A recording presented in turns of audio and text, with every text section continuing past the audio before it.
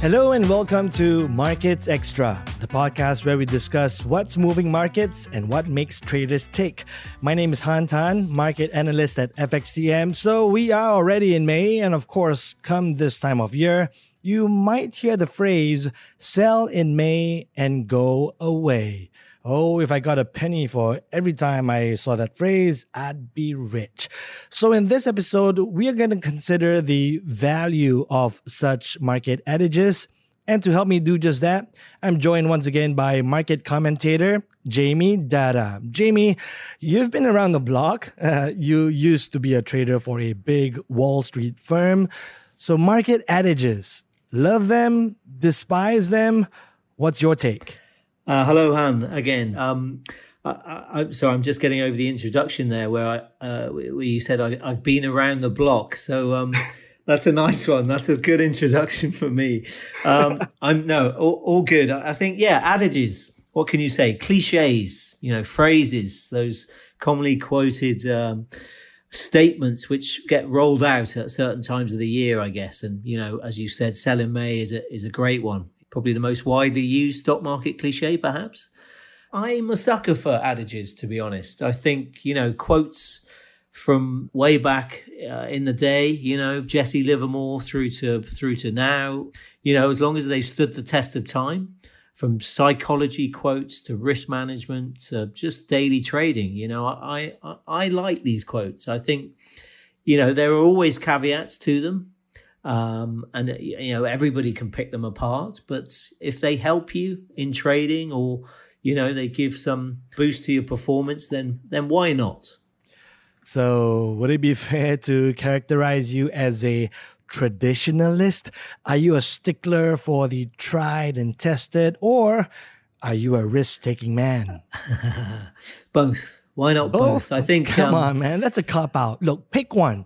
What's your bias here? I'm a traditionalist, of course, having experienced various different things through the ages. But then also, you have to move with the times. I think trading teaches you that, you can't really stand still. And, if you're stood still and things aren't quite working out, then you have to tweak things here and there to make sure you're more contemporary, should we say, and more relevant to what's happening in the market, for sure. But sell in May, go away, it's an absolute classic, isn't it? It does stand the test of time, right? Historically, we can say there is seasonal weakness, right? So the S&P, I think since 1950 or even before then, that May to October period, you get gains, positive gains of around 2%.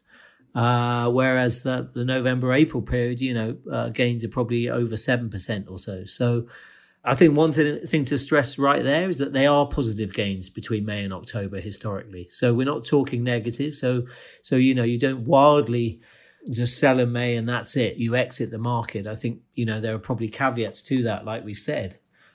Because you still get positive returns.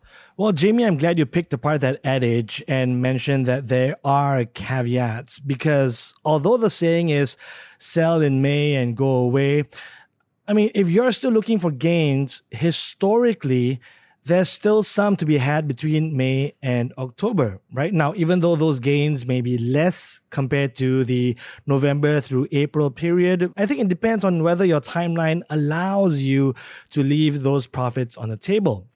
Because if you look at the past 20 years, you do see an average monthly gain of about 0.4% for the month of May alone. And then that gains again for July and October. Again, this is the average for that particular month over the past 20 years.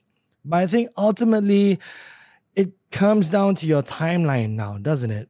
If you have a longer time frame, you perhaps don't want to be missing out on what are actually net gains for that period. But perhaps if you have a shorter time frame, then perhaps the pickings are riper from November onwards. I mean, Jamie, wouldn't you agree that the time frame, that is very much a major consideration for these kinds of seasonalities? Yeah, no, absolutely. Seasonality is exactly the point. So there is seasonal weakness, like we said. Even then, I think there is a tendency for a summer rally historically. And so it's sort of back-end loaded in a way because, July, August, like I said, you can see rising prices. And especially, this is an interesting fact actually that I looked up at, especially in the first year of a US presidency. So we see, a summer rally of some sorts ahead of September, which is historically the weakest month of the year. So, there's your caveat right there, where it's this sort of back end loaded performance, if you like, of stocks. And especially this year, we're over 87% or so since the March lows.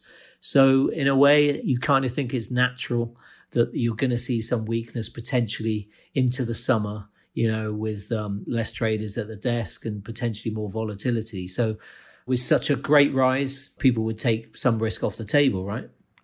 All right, Jamie. So let's consider the summer of 2021 specifically then, and perhaps paying less attention to the historical averages, because very often, as we have been writing about in our daily market analysis, we have spoken about the fundamental case for more upside for stocks, right? I mean, you have the Fed that has been saying for months that they're in no rush to remove the support they had rolled out for financial markets since the pandemic started, be it the $120 billion in bonds that they're purchasing every month, or keeping interest rates near zero. I mean, if anything, it might be 2023 or 2024 before we see US interest rates being hiked. So with that central bank context in mind, and also noting that we've got President Biden's spending plans that should help the US economy recover faster. So doesn't all that make for a recipe for more gains in stocks over the coming months? So from a fundamental perspective, isn't that narrative still intact? I think it's very much intact. Well, I think we've said before about the classic punch bowl, and is that going to get taken away? So, even overnight, this week or last night, in fact, you had more hawkish members of the Fed downplaying that risk of excess inflation and the need to taper, the need to rein in bond purchases. So potentially another signal that it's too early to change monetary policy. So therefore we have, a lot of liquidity again, that's abundant, and growth is still improving. But as you know, Han, stock markets are a forward-looking indicator, 6 months ahead. So in a way, it's what's the next catalyst? We know that the economy is roaring or set to roar even more, and the reopening, is kicking in. So in a way, it's what is the next catalyst? And I guess also, I think, a lot of Wall Street's year-end targets have already been hit, right? So, those targets are already in the books. Stocks may have hit a lot of people's targets, oil the same, bond yields the same. So then if you've already got that on the table, then naturally you might see some people taking risk off the table. And I think, going back to that phrase, sell and may go away, you come back on St. Ledger's Day, I think is the phrase. So that was a horse race in September, but it was about going on vacation, not exiting the market. And in a way, that's very apt for this summer, isn't it? Where hopefully some of us might be able to go on a holiday, which we haven't done for a while. So, these things tie in. Yeah, I noticed that for you guys in the UK, Prime Minister Boris Johnson said that, hey, by June 21st, all these social distancing measures that you have in place right now, those could be removed by next month. I mean, although the timeline for when foreign travel might be allowed, that may still be a further ways out. But at least for life in the UK, it could get a whole lot closer to what you guys once knew, right? Potentially, yeah. But back to the market adage that's being discussed right now. So it's not really a case of closing all of your positions and taking all of your money and blowing it on a summer vacation wherever you're vacationing at. But perhaps it's more a case of leaving some money in the markets while you are partying it on up in, say, London or wherever you may be. Yes, absolutely. Still having something in the game, because like we said, sort of what's in the price at the moment, a lot potentially is in the price. So we're looking for the next catalysts, to take the market higher. But we are edging higher because of that abundant liquidity, for sure. That's right. So before we wrap up this episode, want to get your final thoughts on this, Jamie, because right now we are seeing some jitters in US stocks so far this week, this first trading week of May, especially in tech stocks. So given all that we have discussed, sum it up for us, sell in May and go away, yay or nay? Like we said, yay in some senses. Some money off the table. And for the record, these are just personal views and should not be misconstrued as investment advice. And with that said, I'd like to thank Jamie for his time and his insights. Even if you were to go away from the markets over the coming months, make sure you still follow Markets Extra. We've got a new episode for you every fortnight. And between those episodes, be sure to check out our daily market analysis. You can find those written reports at www.forextime.com. Until next time, I'm Han Tan for FXTM.